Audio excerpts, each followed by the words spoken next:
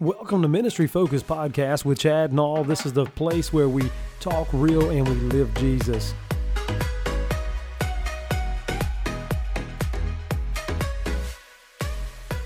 Hello and welcome to Ministry Focus. I am your host, Chad Nall.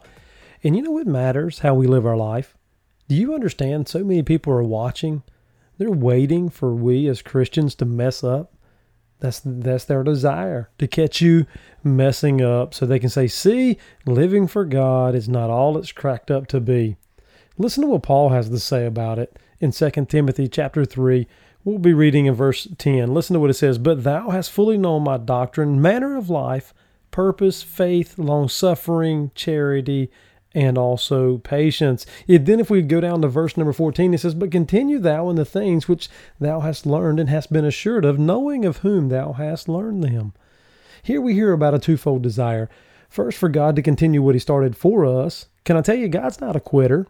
In Philippians chapter 1, verse 6, it says, Being confident of this very thing, that he which hath begun a good work in you will perform it until the day of Jesus Christ. However, he can and he will stay his hand if we do not respond.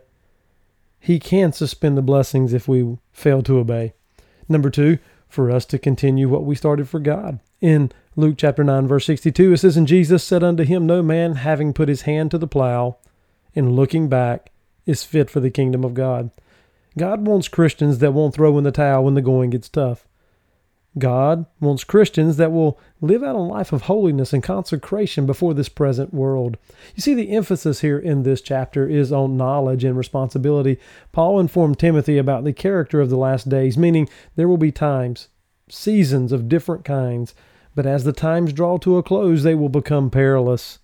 This word means dangerous, hard to deal with, savage. Look with me in verse 1 of 2 Timothy chapter 3. It says, This know also, that in the last days perilous times shall come. He didn't say they may come. He didn't say possibly come. He said they shall come. They will come.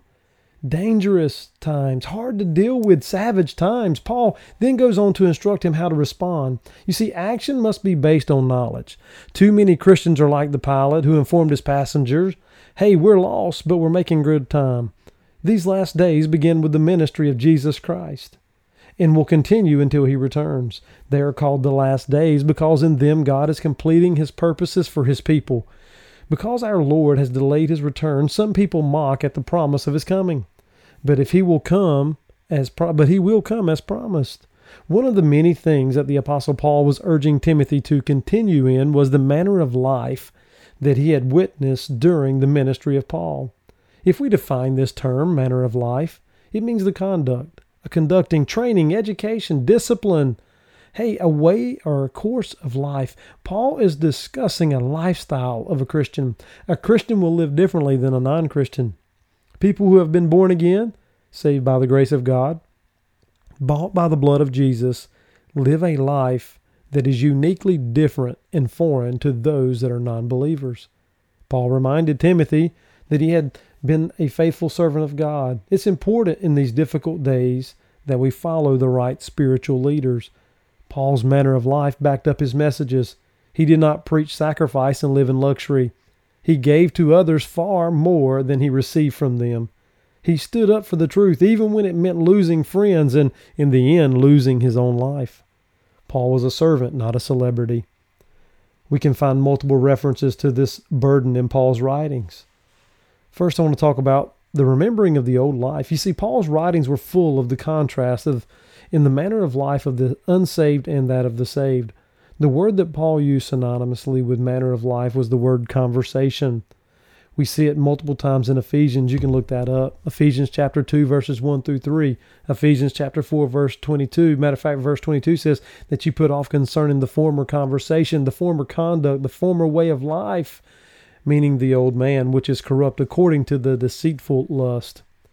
So, you know what? We have to look backwards to look forward at times to understand where we came from. We don't act the way we used to act as Christians. Then he says, you know what? We have to look to the receiving of the new life. Paul was eternally grateful for the day that God gave him a new life. He preached about it. He taught about it. He wrote about it, and he thanked God for it. In Romans chapter 6, verse 4, it says, Therefore we are buried with him by baptism into death, that like as Christ was raised up from the dead by the glory of the Father, even so we also should walk in newness of life. Galatians chapter 2 verse 20 says, I am crucified with Christ. Nevertheless I live, yet not I, but Christ liveth in me. And the life which I now live in the flesh, I live by the faith of the Son of God, who loved me and gave himself for me. Let's be honest. Before we got saved, we didn't have a life. We may have existed, but we didn't have life. God gave us life, and he gave us a life. We exchanged a life of unbelief for a life of faith. We gave up a life of hopelessness for a life of hope. We traded a life of addictions and bondage for a life of freedom and liberty. We swapped a life with no meaning for a life of purpose. Then we want to look at the reflection of a right life. Paul was always reminding Timothy to be an example to the people of God and to the world around him. In 1 Timothy chapter 4, verse 12, it says, Let no man despise thy youth, but be thou an example of the believers in word, in conversation, in charity, in spirit, in faith, and also in purity. If we walk in the correct manner of life, it should and it will be a reflection of our conversion. In Philippians chapter 1, verse 27, it says, Only let your conversation be as it becometh the gospel of Christ, that whether I come and see you or else be absent, I may hear of your affairs, that ye stand fast in one spirit, with one mind, striving together for the faith of the gospel. Our new life, our way of life, the conduct in which we live should be a reflection of the conversion from the old man to the new man, from the lost to the saved. It should also be a reflection of our calling. In 1 Peter chapter 1, verse 15, it says, But as he which hath called you is holy, so be ye holy in all manner of conversation. That means that our manner of life should indicate that we are striving to be holy. Listen, holiness is commanded, so be ye. Holiness is comprehensive. Be ye holy in all manner of conversation. Holiness is a choice. You can be holy if you will separate yourself from this present world and separate yourself to an almighty God. And then there's also a reflection of our commitment. Our manner of life is different from this life that the world lives. 2 Timothy 2:4 says, No man that warreth entangleth himself with the affairs of this life, that he may please him who hath chosen him to be a soldier. We have been called to show the world something different.